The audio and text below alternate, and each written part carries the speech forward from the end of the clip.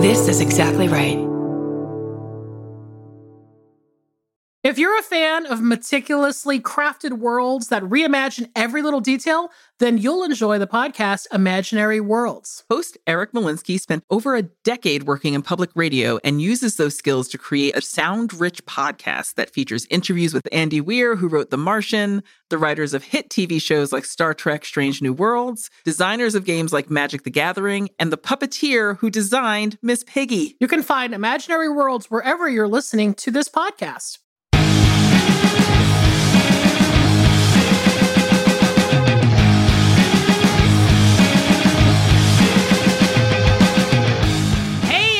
Welcome to another episode of I Saw What You Did. My name is Millie DeCherico. And darling, I don't know why I go to extremes. I'm Danielle Henderson. I've had that goddamn song in my fucking head all morning, and I don't know why. I think it's because, like, when we were kids, Billy Joel was just always on the radio, on record, on whatever. Like, our parents just loved throwing us in a car, and that alcohol-soaked troubadour was just always there. This is so embarrassing, what I'm about to say, but when I heard that song for the first time as a child, I thought it went so hard. Well, because like, he's standing up. Yeah. In the video, he's standing up and playing the piano. That's some fucking Tori Amos shit there. He's wearing, like, black jeans and sunglasses. And he just doesn't know why he goes to extremes. Well, that's how I'm doing today. How are you doing? Yeah. I'm good. Things are a little cuckoo around here, but that's just because I've been doing a couple things. I don't know if I've talked about this, but I am teaching a class this semester. Yeah. Because I'm unemployed still. I was like, why not? Teach a class. Anymore. Yeah. Well, I'll tell you. It doesn't pay very much, right, teachers? Now I understand. But it's just a nice way for me to kind of get out of the house and chop it up about film with people. Because that's the thing is that, like, I think that's the hardest part about being unemployed is just feeling like I'm not, I don't know, engaging in my field, if that's the way to put it. Like, we do the podcast. And it honestly, the podcast has saved my life, really, over the past 8 or 9 months, truly, because it's just like, it's just the thing that makes me happy. It makes me feel like I'm showing up to something. I feel accountable for something, and I have so much fun doing it. And, you know, I don't know. It really has been the thing that has really saved me. Aww. Well, we're happy to be here for you. And you have your Substack everyone should subscribe to. Yes, thank you. I started a Substack recently because I just wanted to write more. And I remember I talked to you. I mean, honestly, anytime I write anything, I call you because I'm just like, you're the expert. You're the one that told me not to quit when I was writing that book. Our friend and our agent, Christopher Schelling, would disagree with you, but I appreciate it. No, it's true. I mean, it was you and the Talisman. Those were the only two things that helped me get through that book.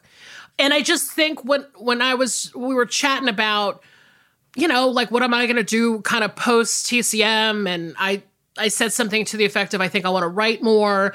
And, you know, I just kind of, I don't know. I was just kind of exploring ideas about that. And then I checked in with you and I was like, what do you think about me starting a Substack? And you were like, dude, go for it.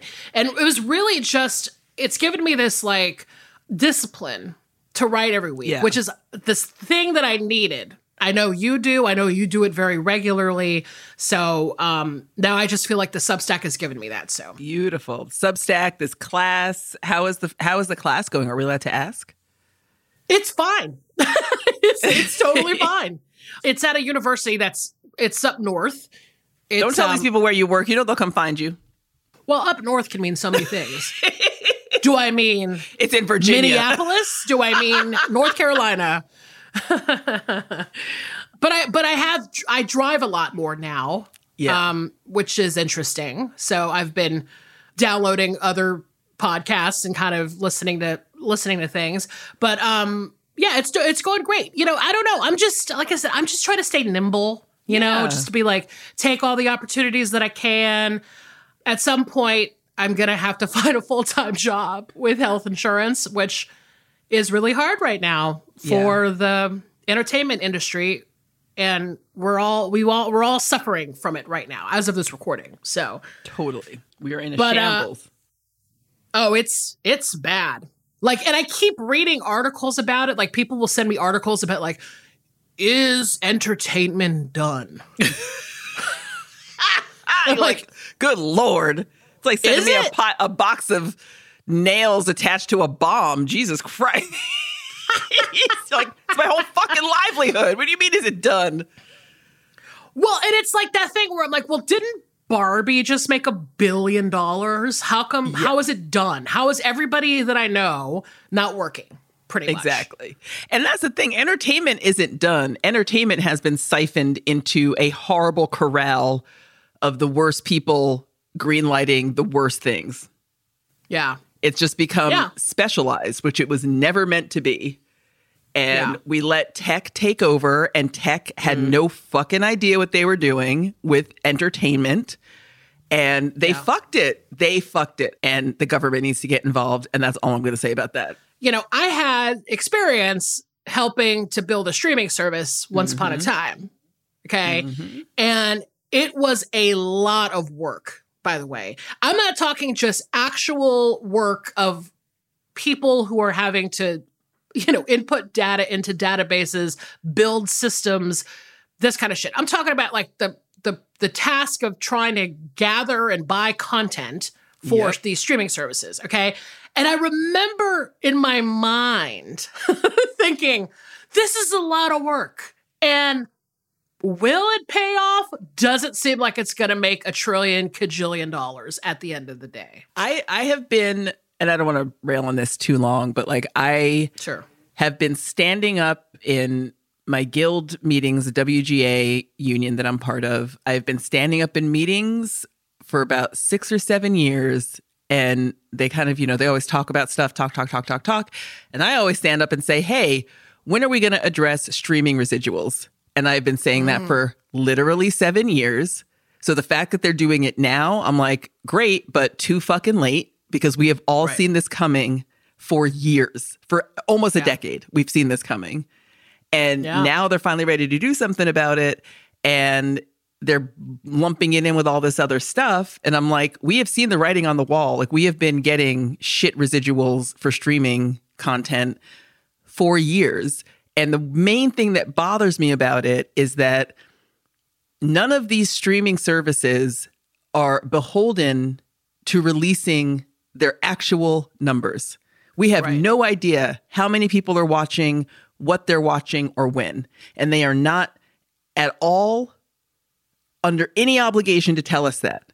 Residual checks for cable used to be enough for people to retire on, where they could count on getting those 2 checks a year, and it would literally be a salary for their life, because the way that residuals worked in cable were much more specific and based on the number of people, the syndication. Like, they had a better system.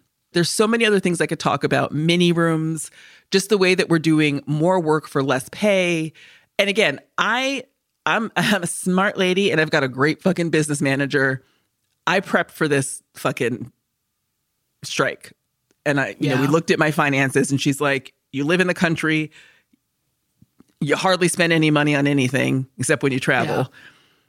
So she helped me save enough to ride this out for at least a year if I need to. Oh, gosh. So I feel very lucky about that. But that's just because I have a good business person.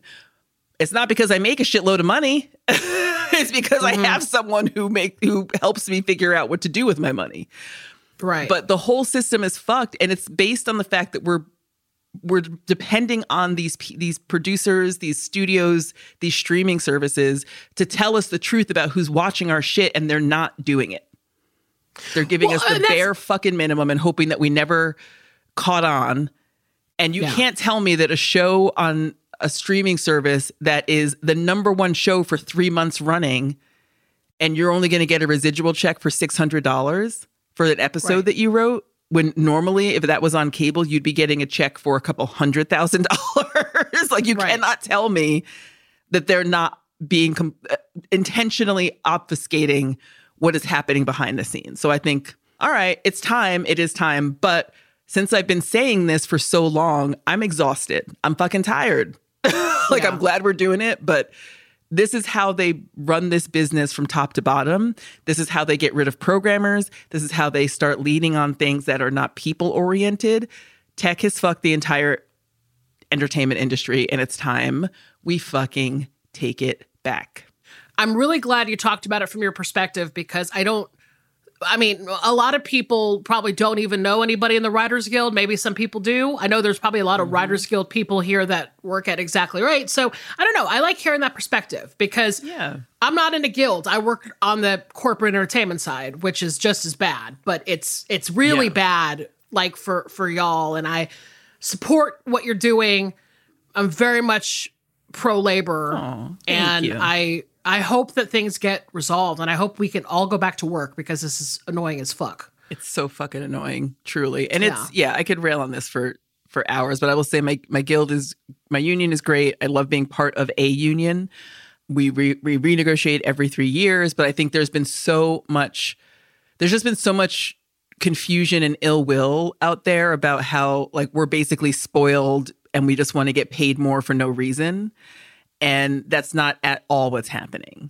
We are not. Yeah. And especially if you're an entry-level writers are super fucked, because they are still building a career and they're kind of feel forced to take these horrible working conditions and run with it, because that's how they're going to build their career. And a lot of entry-level writers are on food stamps, and a lot of entry-level writers only get one job a year that's supposed to sustain them for the whole year, and they get paid $30,000. And it's just that kind of shit where I feel like this is not the instance where we're just being spoiled babies. We have been working under really terrible conditions, not like coal mine conditions, of course, but terrible conditions in terms of good and bad faith. And we've watched tech just truly dismantle and destroy and bring their mode of thinking in, which is, let's get as much out of people as possible for as little as possible. And they have brought that attitude to our industry and made it impossible for people to earn a living wage, is what they've done. Yeah. So, I've been in so many situations where I basically had to tell my agent and manager, who are the people that get jobs for me, and I pay them for that, but they're the people that get jobs for me, which is, again, something people I don't think understand. Basically, I have an entertainment lawyer, I have a business manager, I have an agent, I have a manager, and all four of them work together when I get a job. So my agent and manager bring the jobs to me. I say yes or no. My lawyer works through the contract to make sure I'm not only going to get paid, but get paid in a timely fashion. When I first started as a TV writer, I did not get my first paycheck for 3 months. And the show was almost over before I got my first paycheck, because they just figured, oh, well, you already have money. Yeah. I'm like, no. I don't have any money. And I'm living in New York and LA, and I'm stressed. And they did. So, one of the negotiations we did over the past couple of years with the union was to make sure we got paid within the first 2 weeks. Who has to fucking say that? Who has to say that to an entire business industry of hey, you should pay your people within 2 weeks of them starting to work? So it's that kind of shit where it's so I have these four people that work with me. So because I have these four people who work with me, and then my business manager, again, she makes sure that the paychecks come in. We look at my bank account together. She pays my taxes. She pays my fees, because that's the other thing. In order for me to get jobs and have a viable career as a TV writer, I kind of have to have these four people in my corner. And that means that anything I get paid, you can wave goodbye to 50% of it, because they all get a percentage, and then I have to pay taxes. So whatever I'm earning, I'm actually earning half of what I'm earning. Yeah. That's just across the board if you have your own business, period. Completely. I mean, if you're not a W-2, take whatever you're making and just basically cut about at least 25%, if not more. Exactly. So, and then they get, 5, 10, 15% Yeah. on top of that. So, which again, absolutely worth it for me to pay them. They are wonderful people who have actually made my career possible. But that's what I have to think about when people are offering me jobs, because the other thing is we're not all out here being famous writers. The rest of us work on a scale, and the scale for the guild is set. So you earn a certain amount based on what your level is as a writer. And it's very rare that you get above and beyond that. So if you're, for example, a co-producer, you earn an amount of money that is set in stone by the guild. And it's supposed to be protective so that, nobody's earning less than their worth or what have you. But that is it. Like, there is a cap on what you can earn if you're not like Christopher fucking Nolan or something, Right. So we're all working within these minimums and this scale that has been set. And what they're trying to do is take that away. They don't want to pay us the minimums. And if they have to pay us the minimums, they are going to put fewer and fewer writers in the room so they don't have to pay as many people. Right. They're going to have mini rooms where they want you to write a full season of TV, which usually takes 20 to 40 weeks. They want you to write a full season of TV in 10 weeks. And they want you working 20 hours a day. And they want 3 writers to do that.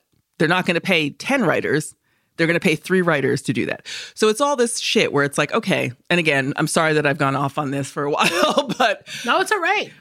It's truly important to me that people see the fact that it's not just spoiled writers and spoiled actors looking for a paycheck. Stop looking at the most famous people in our ranks and look at the workers, because the workers amongst us, like me, we are not out here making bank. We are out here earning minimums and trying to keep that amount so that we can fucking survive.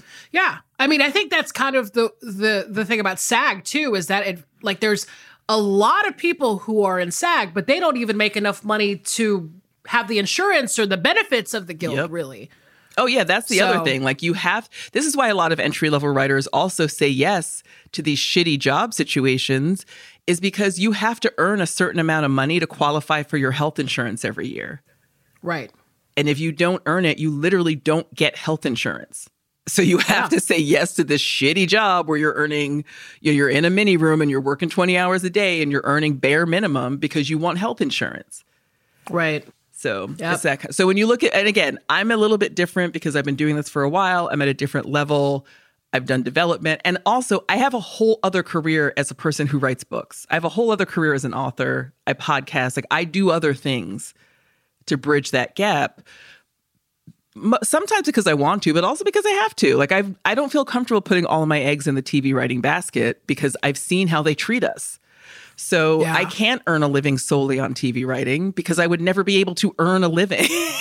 So when you see me like, oh, well, she has a house and she goes on vacation. Yeah, I plan for that shit just like you do, just like everyone else does. But I don't have kids and a husband to put my money into. So I'm a little bit more fortunate that I can save a little bit more, but I'm still just a worker.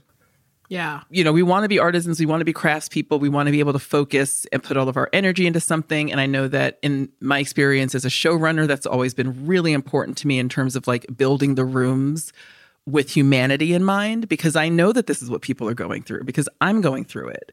So, I want you to spend time with your kids. I want you to spend time on things that are important to you that make you feel like when you're here, you can actually work in good faith because you're not worried about 18 other things. So that's just personally, like, I've never met another showrunner who thinks that way, but I just personally know that we want to be able to focus and put our energy into the thing we're doing.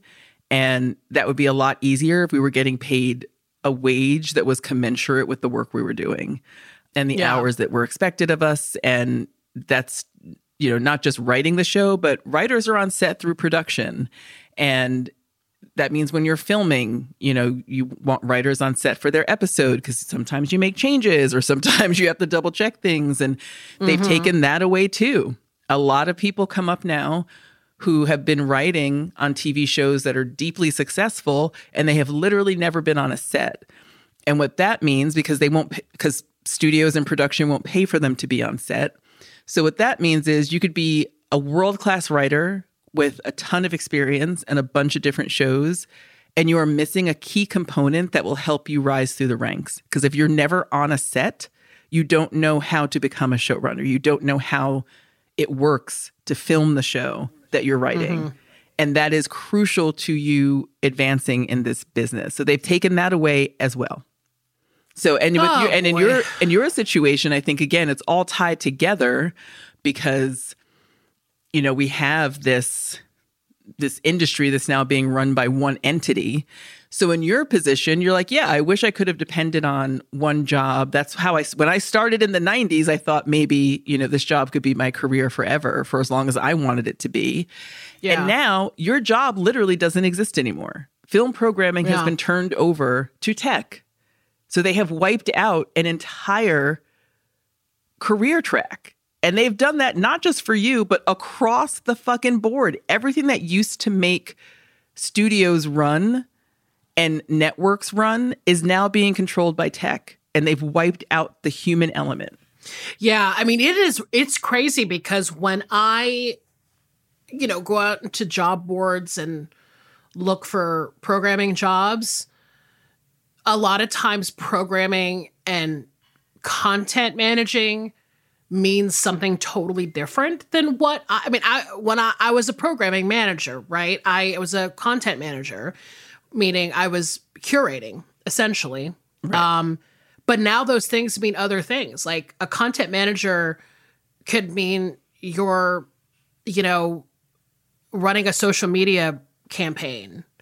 A content manager means you're literally making TikToks for some brand. It's just so broad and weird, but it's come into that because of technology and the companies that are using those terms for other things. And so, yeah, I mean, I go into these job boards and I'm like, oh, here's a job for a programming manager. That was my title, but I'm qualified for none of it because it has nothing to do with what I've been doing, which I've been programming for television. Right. Programming films for television. So it's very weird. I'm feeling dread. I have been this entire year. Like this entire year, I've been like, what is happening? And then, of course, getting the kind of doom and gloom articles about how it's just getting worse. It's just getting worse every day. It doesn't seem like it's going to change. Yeah. And I'm sitting here going, so do I sit here forever and wait this out? Or do I just try to just move on? You know, it's... Yeah. And I'm fully a move on person. Like I stay very nimble and I ain't waiting for nobody to show me the writing on the wall because I know what's coming. And I feel like, you know, I also have faith and confidence in the fact that I can just go waitress. I can go do anything. Like I'm not beholden to living this life if it's not working. But I also just feel like there are too many people in our position now. We can't all go be waitresses. You know what I mean? Like we can't all go teach. We can't all go do anything. Like we can't all jump ship and we shouldn't have to. And so it feels like a realistic fight, but I definitely am. I'm tired. I'm tired in my bones every day. Yeah. Just trying to think of how I can survive and maybe TV. And truly, I have thought several times during this strike that maybe TV writing is not in my future anymore. Like maybe it's just not the thing I was meant to be doing. I kind of stumbled into it anyway, but because I don't know how I'm going to go back to work for these fucking ghouls who say things like, we hope you lose your houses before we'll come back to negotiate with you. And who have no good faith who cut down trees so protesters don't have shade outside of Universal Studios, who illegally cut down trees, P.S. Just so that, like, just this vindictive bullshit. So I don't know if TV is the best place to tell the stories I want to tell anymore because I don't feel like we're working with people who understand or value or appreciate human stories. They want money. They want it fast. They want to turn every toy into a movie, every comic book into a movie. They're going for the cash grab. And they're not as interested in telling the stories I want to tell. Yeah, I don't know. I'm just I hate to end it on this note, but it's just, I think this feels cathartic for both of us to talk about because I mean, we kind of joke that we're both unemployed right now, but it is like, oh yeah, we actually are. And I don't know what's going to happen. And I, for me, like I said, thank God for this podcast because it gives me an opportunity to like just chat about the thing that I love and, be with other people who are really great. I mean, not just you, but Casey, our producer, and the people that we work with. It's just like a good environment. Yeah. And so, I hope that everything turns out okay. I hope that like things pick up soon. But if not, I think you and I specifically are really, we know how to survive. Yeah. Right? Yeah. So we will always survive. And also, this is a good opportunity to remind people that they can support us. We put out merch and we have things happening. And if you guys don't support that stuff, then we can't keep doing it, which means we also might not be able to keep doing this. So like support us if you can. If you like what we're doing, you can write us a review. But truly, like if we put out merch and you can afford it, please buy it. Like that we can't sustain this podcast in the way that we would like to if you are not directly supporting us. Just support us if you can in any way you can. If you have money, buy merch. If you don't have any money, leave us a 5-star review. Help us keep doing this thing that we actually really enjoy doing because everything's changing. Everything's changing and there's no guarantee that any part of entertainment, including podcasts, film, TV, publishing, like there's no guarantee that any of this will be sustainable without your direct support. So that's right. And on that note, should we not even talk about movies today? Like I'm bummed. I'm like, good, I need a nap.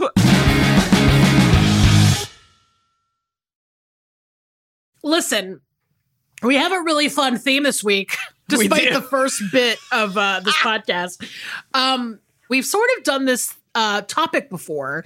If you listen to our previous episode, which was called Don't Fill Up on Bread, obviously a title that Danielle Henderson came up with. And she came up with the episode title for this one too. Danielle, do you want to tell everybody what the theme is?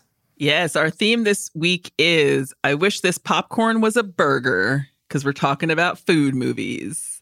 I don't know about you, but I cannot watch food movies without eating. Oh, yeah. Of course. Like I feel insane when I'm watching them make all this delicious, beautiful food on screen and I have nothing around me to snack on. Oh, I know. When I watched your movie this week, which I've never seen before. Ooh. This is the first time watch for me.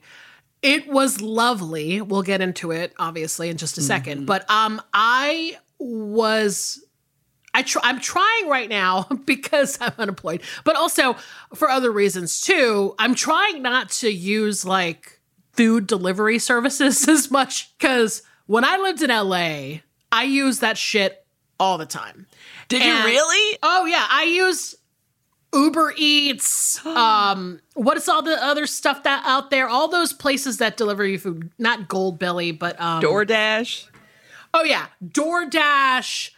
Uber Eats, Grubhub, Grubhub, anybody that wanted to bring me some food.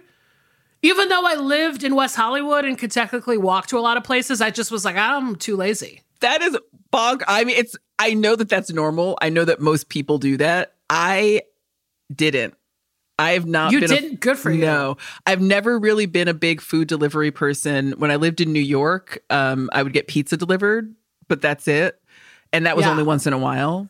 And I don't know. I love cooking and I'm so cheap. Yeah. And I also love figuring out, like if I want a black bean burger, I want to figure out how to make it from scratch so that I always have that knowledge of how to do it. But it was also such a pain in the ass to get stuff delivered in LA because they're like, well, we can't park on the street and we can't find your fucking apartment and we can't get in without being buzzed in. And it was just such a hassle that I just never really did it. Good for you, because I probably have spent trillions of dollars. The GDP of a small country. And all this, like on the upcharge for food delivery. I mean, it's so, I actually like told myself, if you don't stop ordering food all the time, you're going to literally live inside of a gutter. Like you're just going to be a gutter. The updated woman. old lady who lives in a shoe story is the old lady who lives in a shoe because she could not stop getting food delivered.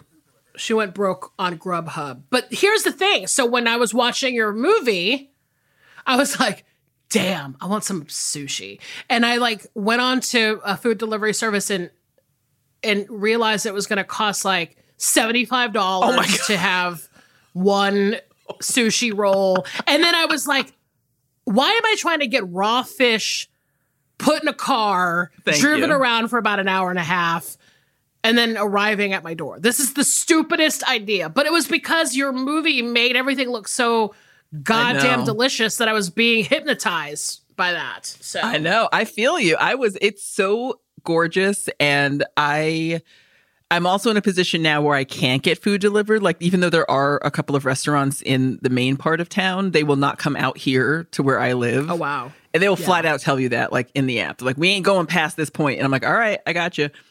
But good. What I often do is when I'm at the grocery store, there's like a sushi counter at my grocery store. And I'll pick up some rolls and it's good. It's like really good stuff. However, a few months ago, I'm parked at the grocery store facing the side of the building. And I frequently saw the guy who makes the sushi just kind of like squatting down, having a cigarette, on his break. Well, this time I saw him and he was squatting down. And I'm like, oh, cool. He's having a cigarette. I'll say hi.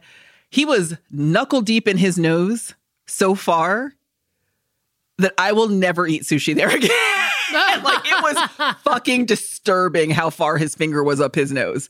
You mean you're about to get a booger roll? Is that what? Thank you. And I'm like, there's not enough gloves in the world to erase this from my fucking memory. No way. So no more sushi for me unless I learn how to make it at home, which I have not yet done. But yeah, I was craving it the whole time I was watching this movie, knowing that it would take, I'm going to have to get it the next time I go into the city. Yeah. Well, that's the thing. I think both these movies this week really just kind of made me want to eat the food that they were talking about. And I'm so excited to talk about these movies. You're going first. I am going first. And I also have to say, watching your film was particularly painful because it was so gorgeous to watch her make those pies. And I'm not eating processed sugar right now. And I was like, fuck this. So both movies, I was like, fuck this. So that's where I wish this popcorn was a burger comes in for me. Yeah, absolutely. That's a perfect name. So I'm going to go ahead and jump in. Yes. I'm so excited to hear what you think since you'd never seen this before. My film was released in 2011. It was directed by David Gelb. It is a documentary called Jiro Dreams of Sushi. I fucking love this movie. I saw it when it came out, and this is a pre-Chef's Table documentary, so this beautiful way of filming food was not de rigueur at the time it came out. And I think it totally changed the game in a lot of ways, because the way that the narrative unfolds in the midst of this beautiful imagery is just unparalleled. So I'm going to give you a one-sentence synopsis and then we'll jump in. My one-sentence synopsis is: a man dedicates his life to perfecting the art of sushi in this complicated look at family, legacy, and desire. Excellent. So, our main subject of this documentary is a man named Jiro Ono, who is 85 years old, and he is an absolute perfectionist. He is very stern. He has the same routine every single day. He hates holidays because he can't work. He wears a little Kangol hat on the subway. And he's really hard on himself, but he's super hard on everyone else. And he just so happens to run a 3 Michelin star restaurant in a Tokyo subway station. It has 10 seats. It has 10 seats. You have to book 1 month in advance at the time of this documentary coming out.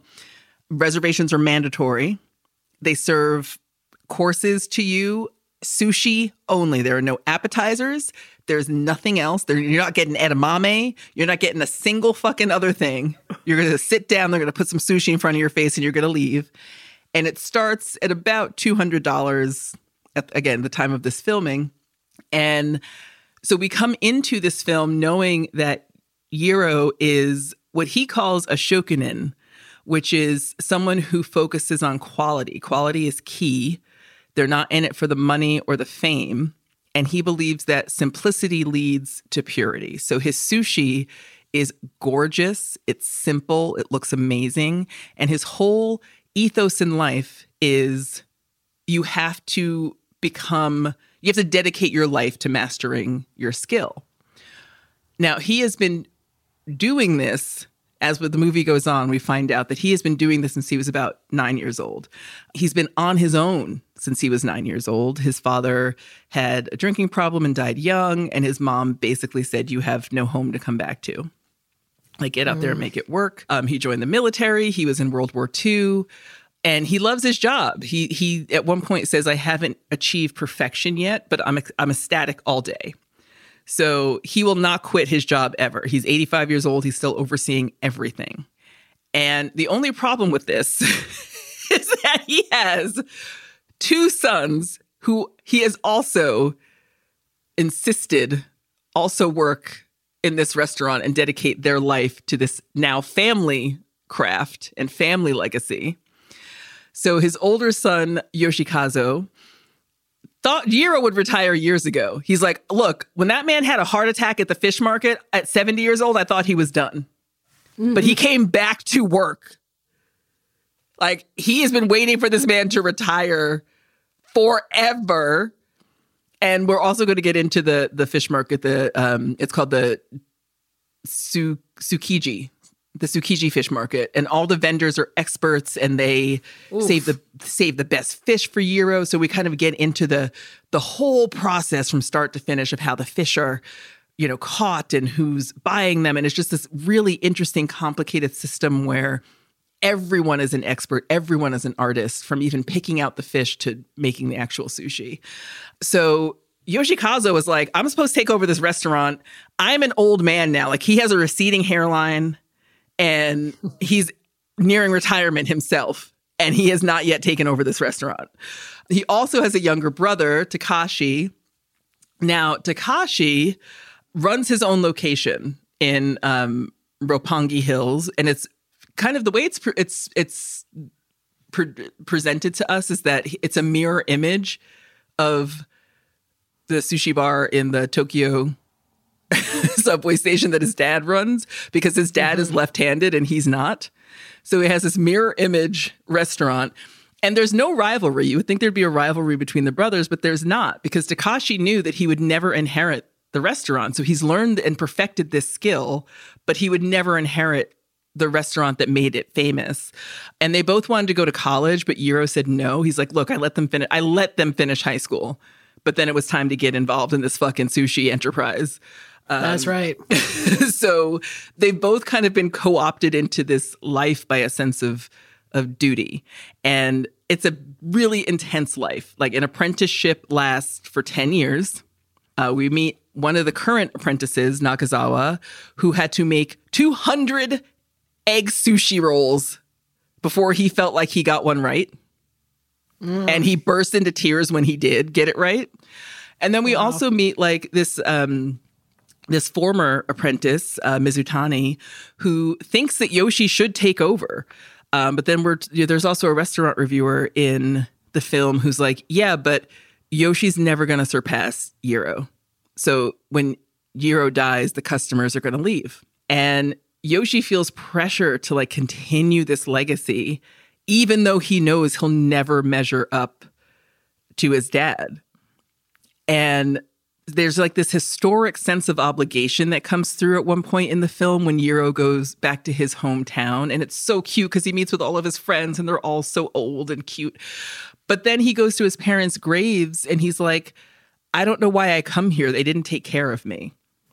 So it's like this really poignant, incredibly complicated, but beautiful film about, again, like this dedication, this obligation almost, this historic obligation to family legacy. And what does it mean to be a family and continue in a craft? And Yoshi is amazing at what he does, but he's not going to get his due in this lifetime because of who his father is and because of what his father has built. And at one point in the film, there's kind of this incredible reveal, which weirdly I don't mind spoiling for you because it's really crucial to the film itself. Do it. But at one point, the reviewer that is in the film says, Yiro is this Guinness World Record holder. He's the first person to get 3 Michelin stars off right out of the gate. Like usually you get 1 at a time. He got 3 instantly.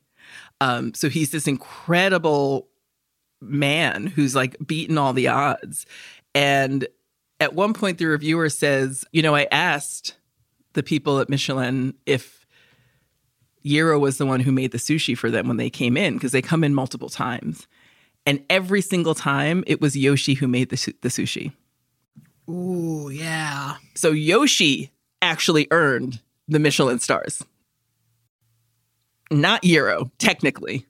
Yiro earned it on a technicality because it's his restaurant, but he did not cook for any of these people.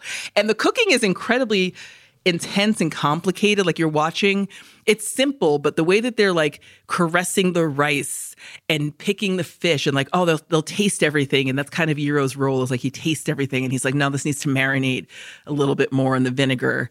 But it's done to such a perfectionist point that when they finally like lay the fish on top of the rice and kind of coat it with a glaze or a little sauce, a little soy sauce or something, it just looks like a work of fucking art. And they just put it on these little rectangular black stones, like these black stone plates. And just like whatever they put in front of you, you got to eat it. And I just think it's such an incredible mix of fine dining elegance with simplicity, with passion, with dedication.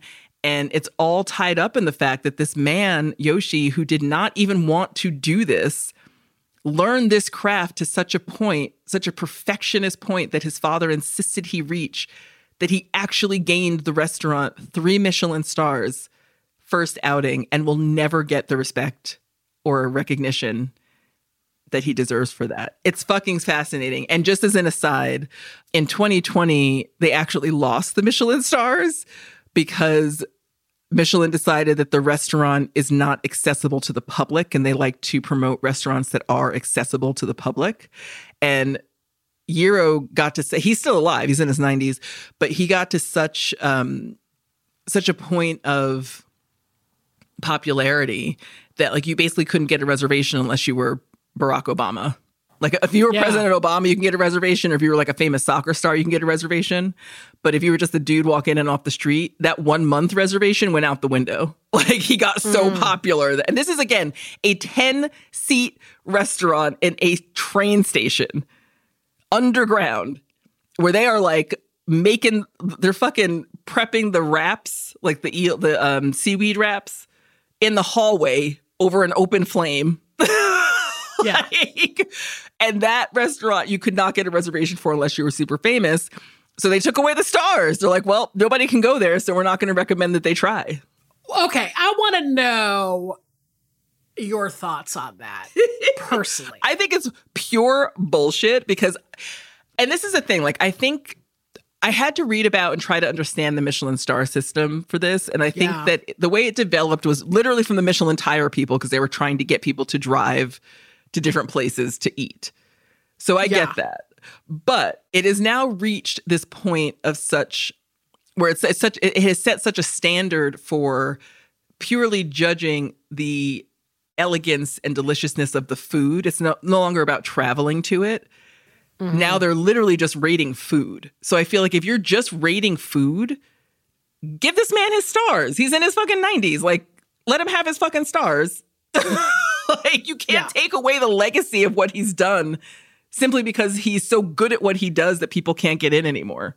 I know. And it's like, I'm of two minds about it. Because as much as I'm like, yo, Yiro deserves those stars. I mean, look at the craftsmanship, the artistry, like all this stuff. I also get a little cranky about not being able to ever eat there. Ever. Yeah. Like, I think at the end of the day, I have this thing about what would I do to actually eat somewhere. Like, if it's going to make me wait in line for 4 hours, no. It's a no. But if I have to wait 4 months for a reservation and I'm planning a trip and I know I'm going there, I'll make that reservation.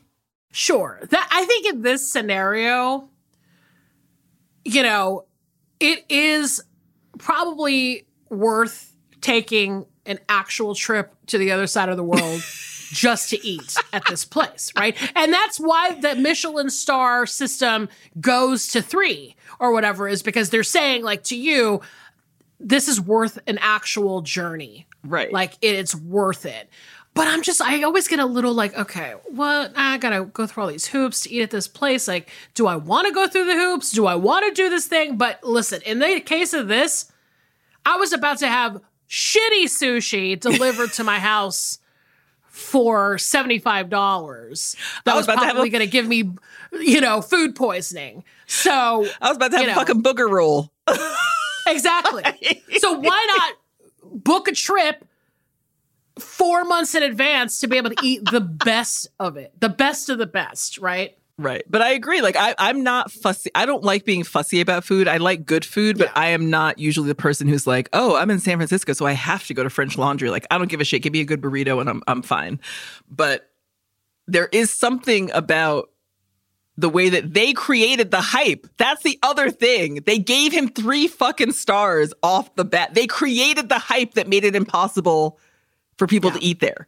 Yeah. Also, when I was doing research, because I was like, what is Michelin? How did this start? I had literally no idea it was French. I thought Michelin was from Michigan or something. Like, I just was like, oh, they're like an American tire company from Michigan. And they called it Michelin because they're trying to be funny. And then they put this like rinky-dink guide to put in people's glove compartments. And then they just started handing out stars to fancy places. No, this is like a whole thing. I went on the Wikipedia and I was like, oh, it's from France. Oh, they've been around for over 100 years. Oh, it's like a prestigious thing. Yes. I love this waterfall of discovery.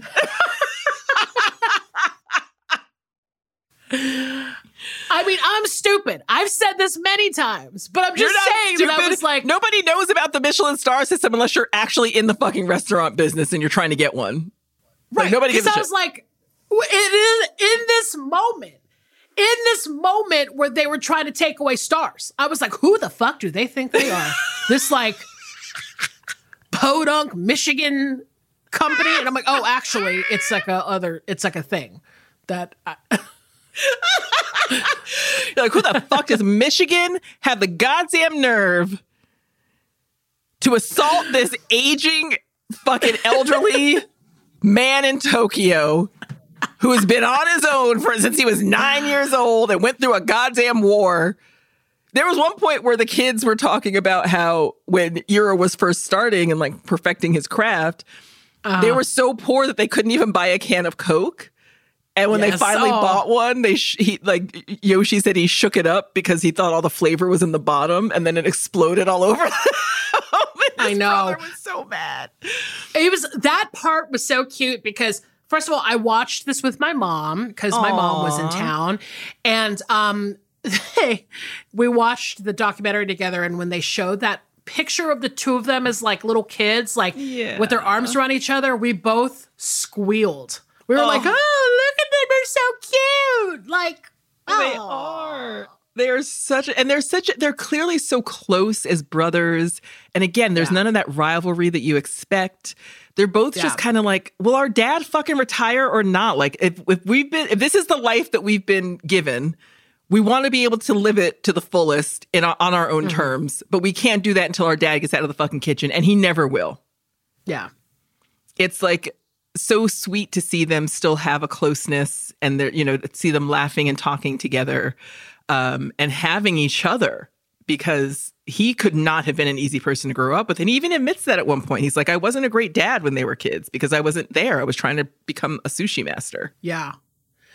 Yeah. Oh my gosh. What did you think of this overall though? Like with you and your mom, like, did you like it? Like, has she never seen it either? No. And my mom is real crunk about fish. Let me tell you, this must be an Asian thing, but it's like the quality of fish is very important to her. Like, she won't get fish pretty much anywhere that's not near the water. Like, she's not real particular about it. And the entire time she was like, look at this fish. I mean, this is like the best fish you could ever see. And I, not for nothing, my favorite part of this, because the thing I love about this documentary is that it is kind of like a very intense look at just this business, this like, not just the restaurant business, but sort of the businesses that exist, you know, right around it. Yeah. And I became obsessed with the fish market, and I loved the tuna dealer guy who, oh my God, the tuna dealer guy called himself anti-establishment. And I was like, I want to be an anti-establishment tuna dealer. Fuck entertainment. I'm going to go into this world and just be like a punk rock anti-establishment guy that buys tuna with his flashlight. Like the flashlight thing, I was like, holy shit, that's fascinating. And he is such a picky bitch. Yes. He would look at someone's fish and tell them to their face, this is crap. Yeah. Like he's smoking a cigarette the whole time. There's nothing I love more than when someone who has built their life around tasting food is a heavy smoker. I fucking love it so much. Because I'm like, imagine what your palate would be if you did not chain smoke all day. Yeah. But he's like smoking over the fish. He's like, here's what I think of your fucking fish. I'm going to ash right on it. I don't give a fuck. Oh, and then they had that kind of, it was kind of like an auction, the fish auction, which was super interesting. And I don't know, that whole part of the documentary was my favorite, because I just was like, I want to go to a tuna auction and hang with these dudes with their flashlights, looking in, peeling back the belly parts and being like, what's it looking like in there? Am I fucking with this thing or not today? Because he was like, the tuna dealer was like, if I don't like the first one, it's a wrap. I'm like, exactly. What? Oh yeah, he's out. His whole day is fucking done. He's like, you better bring me that best fish right away, or I'm not even fucking with you for the rest of the day. It's so great. It's so great. And, I love the octopus guy. Like when we bought the octopus and the guy kind of takes it out of the bag and it starts crawling up his arm, and he's just kind of putting it in this bag for Yoshi. Because Yoshi, P.S., rides his bike to the fish market every single day to pick the fish for the restaurant. So he goes and he's like talking to this octopus guy, and he's like, yeah, you know, like I saved the best one for you, and these are a good size. And then Yoshi's talking about it. He's like, yeah, like I bought this today, but it's going to marinate. It's going to have to marinate for like 48 hours. And it's going to we're going to have to prep it. We're going to have to taste it. We're going to have to it's just the forethought of what you can do when you get the best quality ingredients is amazing to me. But I loved it. Yeah, I know. Euro's like, oh, back when I was a younger guy, I would just massage the octopus for 30 minutes. Yeah. Can you believe that? Now we massage them for at least 45 minutes. And I'm like, oh, damn, they got to massage an octopus. And of course I look at my mom and she's like, yeah, you have to massage an octopus that long, or else it's going to be as rubbery as the Michelin tires, you know, like, and I was like, oh, I guess it didn't occur to me. I learned a lot, actually, when I watched this. That's what I love about your movies. Sometimes I have to go down these roads on the internet to find out that I don't know shit.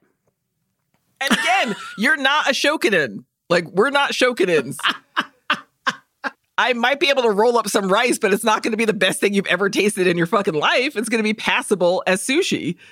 But these are people who to know the difference between massaging for 30 minutes to 50 minutes is a skill that was developed over so much time. Yeah. And it's beautiful to watch. Like, it's truly beautiful. And again, this is pre-Chef's Table, which is, I love, oh my God.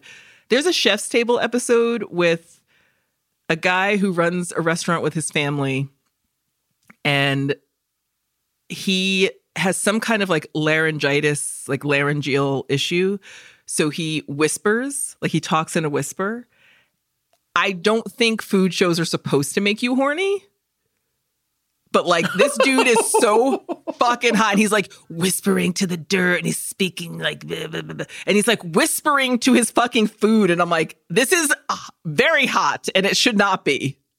But like, Wow. that's what Chef's Table does. There's another one. Oh my God. There's another one with Alex, what's his face, in Brazil. And he's like, yeah, I'm a fucking chef, but I'm also an environmentalist. So he's like jumping into the jungle to like get a certain mushroom and save the trees while he's there. Like, it is, I can't watch Chef's Table. It's too hot. But I think I gotta watch it. I haven't seen it. So oh my God, I'm sending you a list of episodes to watch immediately. I think Euro dreams of sushi walk so Chef's Table could fly. yeah. And they brought a level of horniness that was not needed because the food was also already a horny endeavor. But it's, I don't know. I think I really just appreciate documentaries like this. I appreciate movies like this because I think that, especially in America or in food culture right now, not enough people, there are too many people focusing on the kind of porny aspects of it and being very rigid and shitty and elitist about food. And I kind of appreciate anything that kind of focuses on the fact that like food can be simple and delicious and everyone should have it, because I don't like it when people are like, well, yeah, you can eat here if you have $700 for this cheese. Like, fuck off. I don't care. Like I don't care about that shit. So I like the simplicity of it. I like the dedication. The family dynamics are interesting. I just think it's a beautiful fucking documentary. Yeah, I loved it too. And maybe one day I'll be able to eat there. Look, we will always have Roppongi Hills. Takashi's always got us. I'll go there. I'm okay with it. I'm like, if it's in the family, that's fine. You know, I'll show up to Yoshi's house and be like, what's up? Roll me up a roll. Well, yeah, it's such a lovely doc. I'm so glad I finally got to watch it because of you. It fits the theme absolutely perfectly. And as does your movie. As does your movie. Oh my God. I have not seen this movie since it came out, and I have so much to say. But my movie for the theme, I Wish This Popcorn Was a Burger, is a movie from 2007. It was written and directed by Adrienne Shelley, and it's called Waitress. I don't care if she is a pie genius. I wouldn't trade places with her. So, I first heard of the director of Waitress, Adrienne Shelley, through her acting, right? Specifically in the movies of Hal Hartley, the independent director. For me, Hal Hartley movies were essential in my 20s, especially if you haven't heard of him. He was and is, he's still around. He made these movies that were kind of these like romantic comedies for smart people. This is maybe the best way to put it. Primarily in the late 80s and 90s. I don't know if you really need a reference. He kind of reminds me of like a male Long Island version of Nicole Center or something, right? Just that kind of tempo of film. He's best known for, I think, this movie called Henry Fool, which starred James Urbaniak and Parker Posey. And he tended to use a lot of the same actors in his films, like Parker Posey, Edie Falco, and Martin Donovan, who I just love. Mm-hmm. To me, Martin Donovan is and was kind of like the quintessential Hal Hartley it boy. Yeah. Kind of like, wouldn't you say, I would say, I think Martin Donovan kind of embodies that kind of Hal Hartley character. Totally. He's kind of like Chris Eichman in the Whit Stillman movies, just kind of his go-to dude. And Martin Donovan was in a movie with Adrienne Shelley that I really love called Trust, Hal Hartley film. And then she was in a movie called The Unbelievable Truth, which is also really great. And by the way, if you have the Criterion channel, by chance, Trust and The Unbelievable Truth are both on there. As of this recording, they're streaming as part of this Hal Hartley retrospective on the Criterion channel, which is cool. There's 4 films in total. And it's kind of cool because Hal Hartley is kind of notorious for distributing his own films. So, I'm hoping that now that they're on the Criterion channel, more people will kind of open up to them and discover them, hopefully, like a new generation, perhaps. But Adrienne Shelley is wonderful to me. Like, she's a real indie film queen. She has this really cute, quirky energy to her, this fiery red hair, and I don't know, just really adorable. And the coolest thing is that she also directed films while she was acting in both TV and film, all throughout the 90s and early 2000s. And she made short films, she made some feature-length films, and then she wrote the script for Waitress while she was pregnant with her daughter, Sophie. And when I saw this movie in 2007 when it came out, I mean, it felt like her stamp was kind of all over it. She did the costumes and the sets, you know, obviously wrote and directed it. She's acting in the film. She plays Dawn, who is one of the waitresses at the diner. So when Waitress wrapped back in 2006, I believe, and it was about to make the rounds at, you know, Sundance and kind of the film festival circuit, Adrienne Shelley was tragically found dead by her husband in the bathroom of her office in New York City, where she was hanging from a shower rod.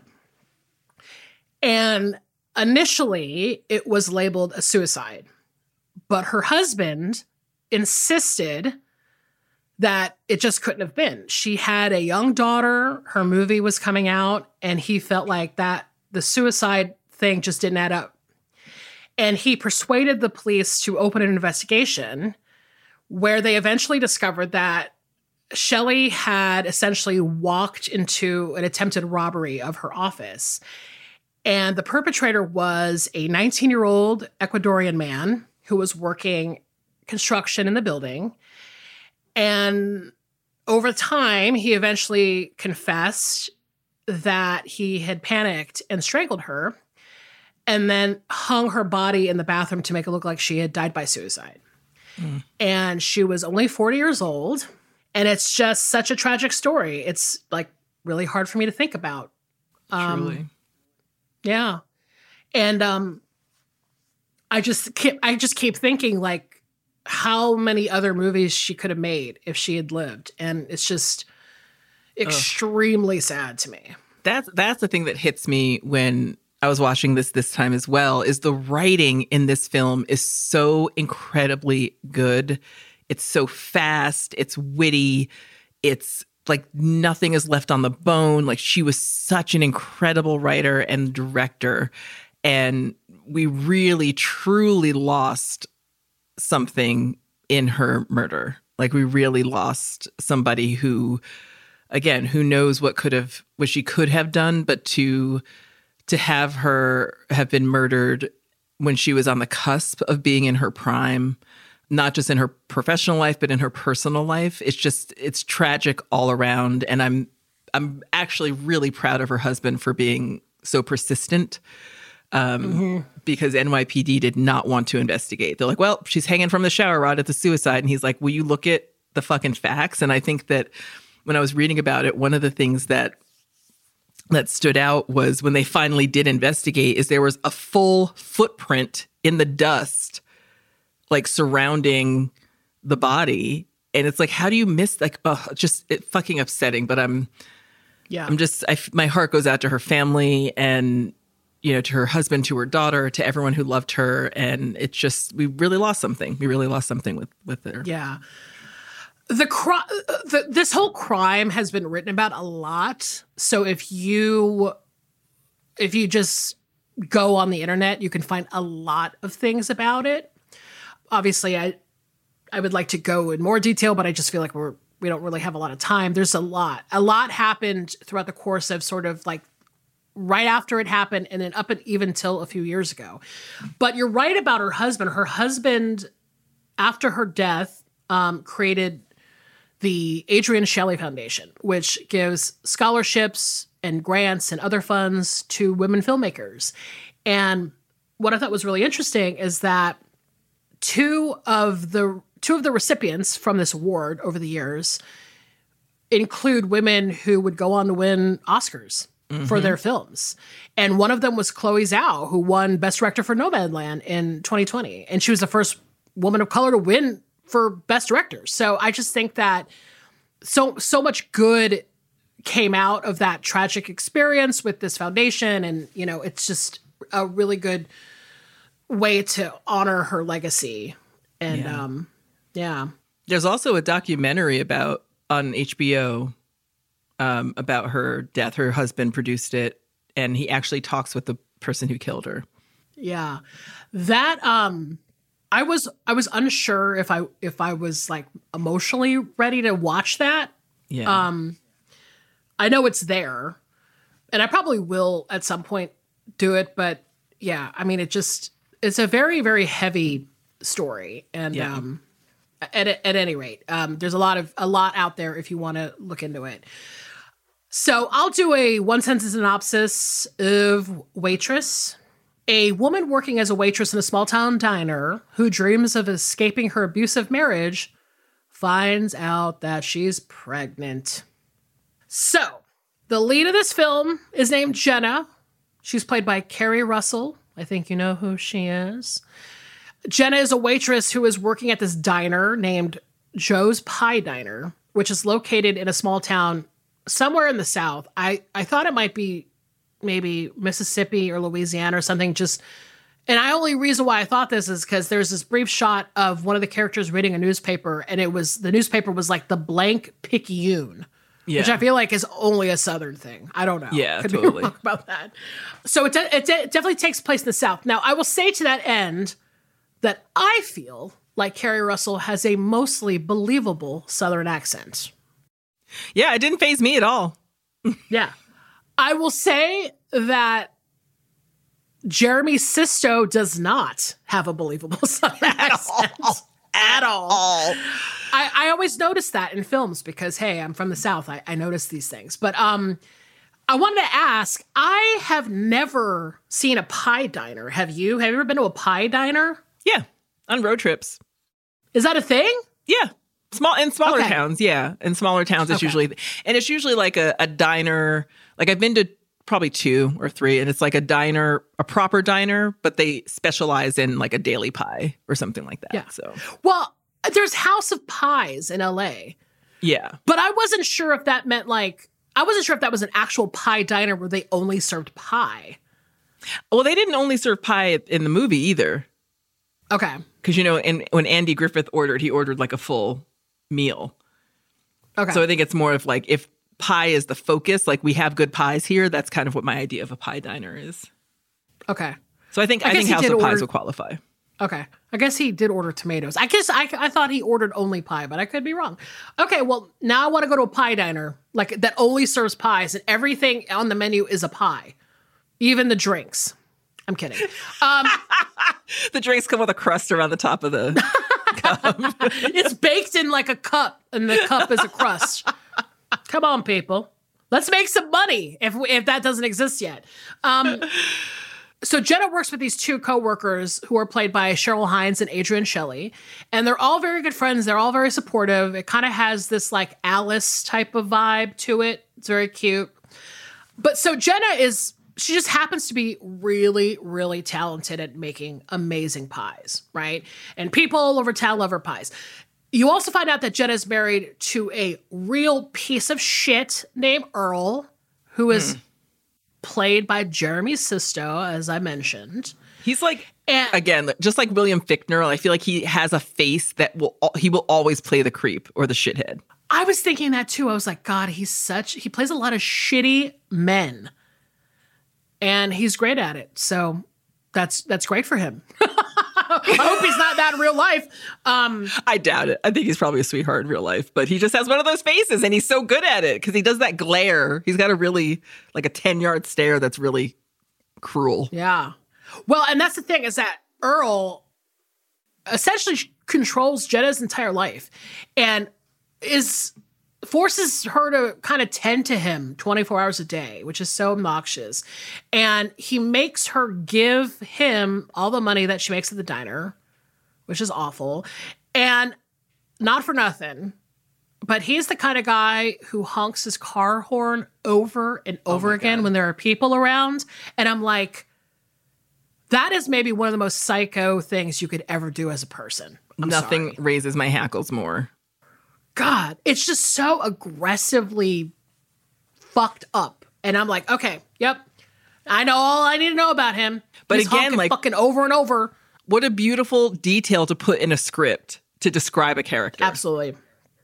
Oh, definitely. Definitely. And listen, Jenna hates his guts too. She loathes having sex with him and she doesn't even want to be around him. Her ultimate dream is that she wants to go to this pie contest out of town where she can win $25,000, which she would love to put towards leaving his ass and starting a new life. But of course, he won't let her. She doesn't have a car and he controls her life. So that's the situation for Jenna. And of course, all of this stuff converges into basically the absolute worst case scenario for her, which is that she finds out that she's pregnant with his baby. And what's interesting about this is that, obviously she's not happy about being pregnant.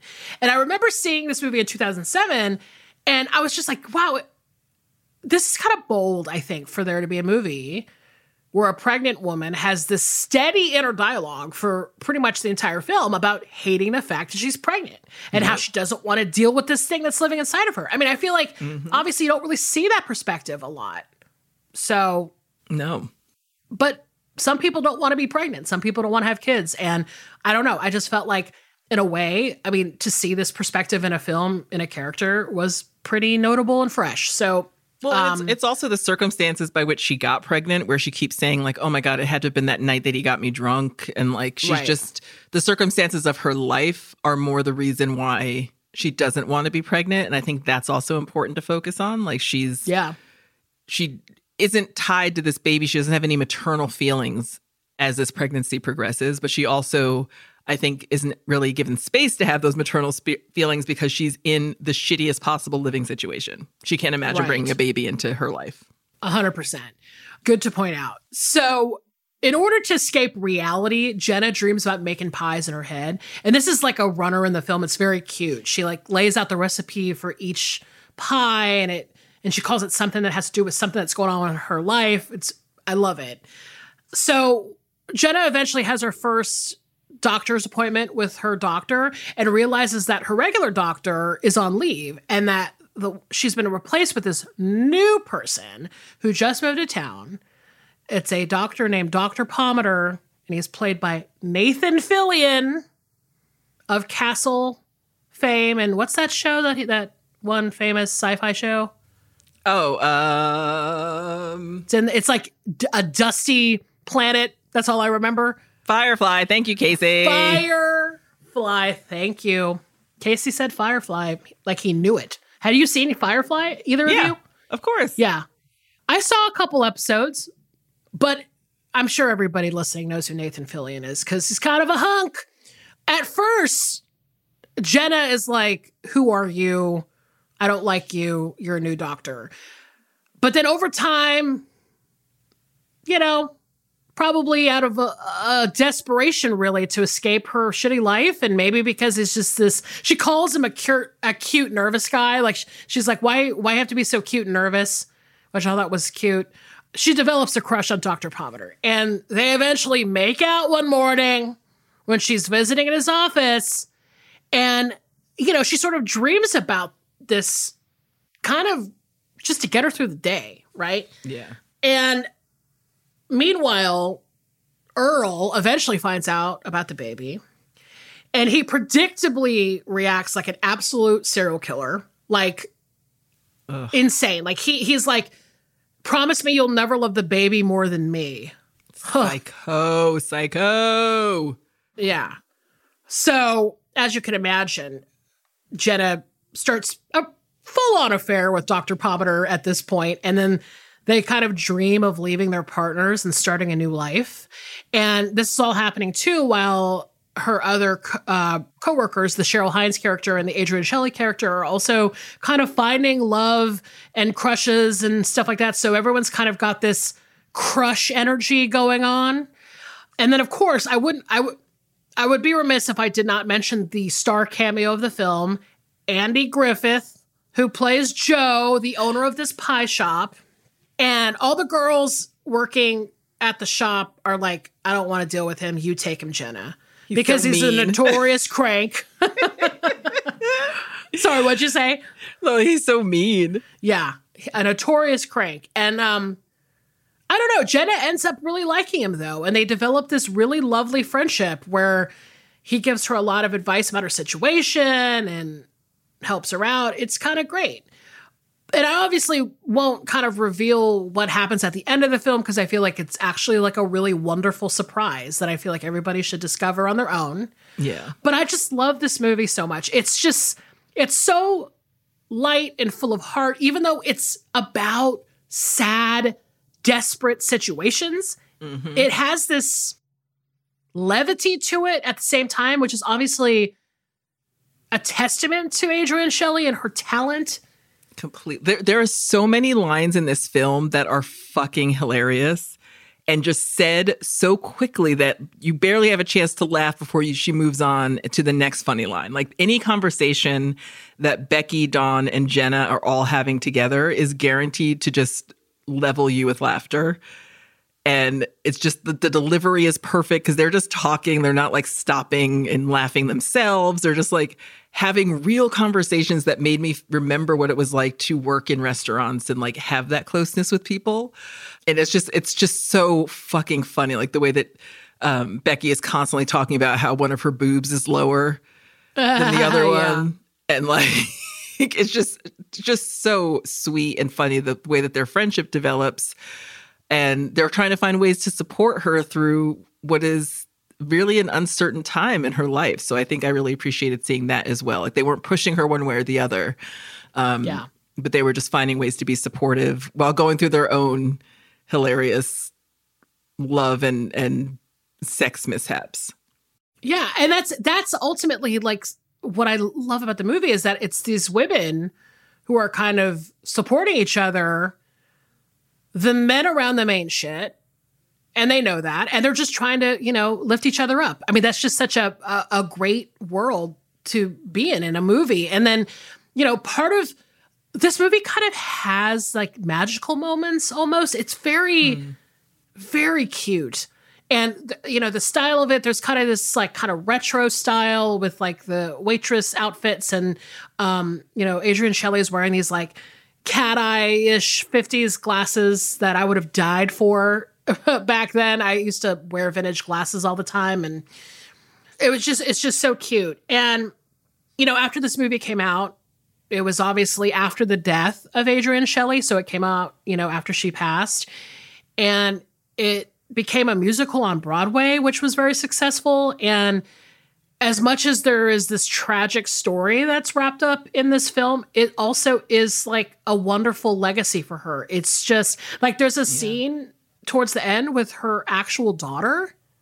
It's her actual daughter in the film. And I don't know, it's just such a lovely, lovely movie. It'll make you want to eat all kinds of pies, not just sweet ones, but savory ones. I was like, I want a savory pie right fucking now. I did consider making a quiche for dinner after I watched this movie. Yes. But I didn't have time to roll out that dough. Yeah. But I love it. It's whimsical and delightful and deep and funny and makes me cry. And it just has like so many wonderful elements that really showcase the narrative of Jenna's life at one of her lowest moments. I think it takes real talent to be able to do that. And again, Adrienne Shelly could have given us so much more. But I'm so glad that we have this. I am too. And, just to shout out Kerry Russell, I didn't watch Felicity back when it was on, and I haven't watched The Americans. So I know she's a great actress, but it's just that I don't really have a lot of experience watching her work, but she's so good in this. She's a perfect, person to be Jenna. She's beautiful and sweet, and I don't know. I just loved everybody in this film. Yeah, I really did. So yeah, that's it for this week. I thought, what a great pairing for food films. I mean, now we're gonna have to make sushi and then chase it with a giant pie. I'm up for the task. Yeah. I will clear my schedule. Well, look, if you want to email us, we are at isawwhatyoudidpod@gmail.com. Please send us questions for the bonus episodes, of course. We also have a P.O. box if you want to send us handwritten letters. And don't forget that we are doing something new for our listener questions. In addition to sending us an email, you can also now send a voicemail, and we will play it on the air. It can be a question, a comment, a fart story, anything you want. Just know that if you send it in, we're assuming we can play it on the show. Make it 60 seconds or less. Okay, 60 seconds or less, and record in a quiet space. All you have to do is record a voice memo on your phone and email it to isawwhatyoudidpod@gmail.com. That is right. Also, we're on social media. We are I Saw Pod on Instagram and X.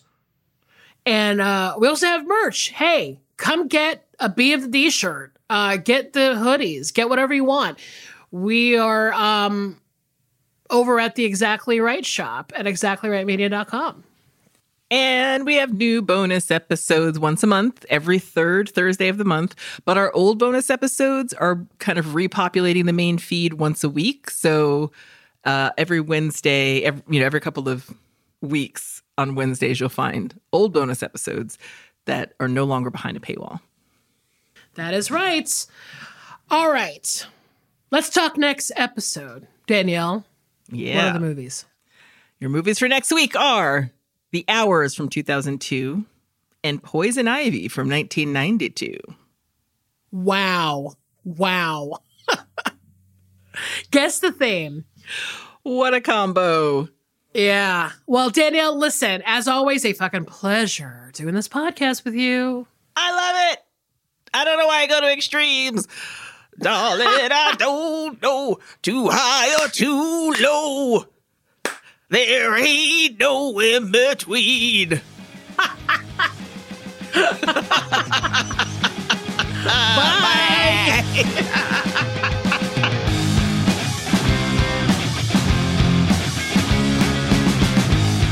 This has been an Exactly Right production, produced by Casey O'Brien. Episode mixing and theme music by Tom Breifogel. Artwork by Garrett Ross. Our executive producers are Georgia Hardstark, Karen Kilgariff, and Danielle Kramer. You can follow us on Instagram and Twitter at ISawPod, and you can email us at isawwhatyoudidpod@gmail.com.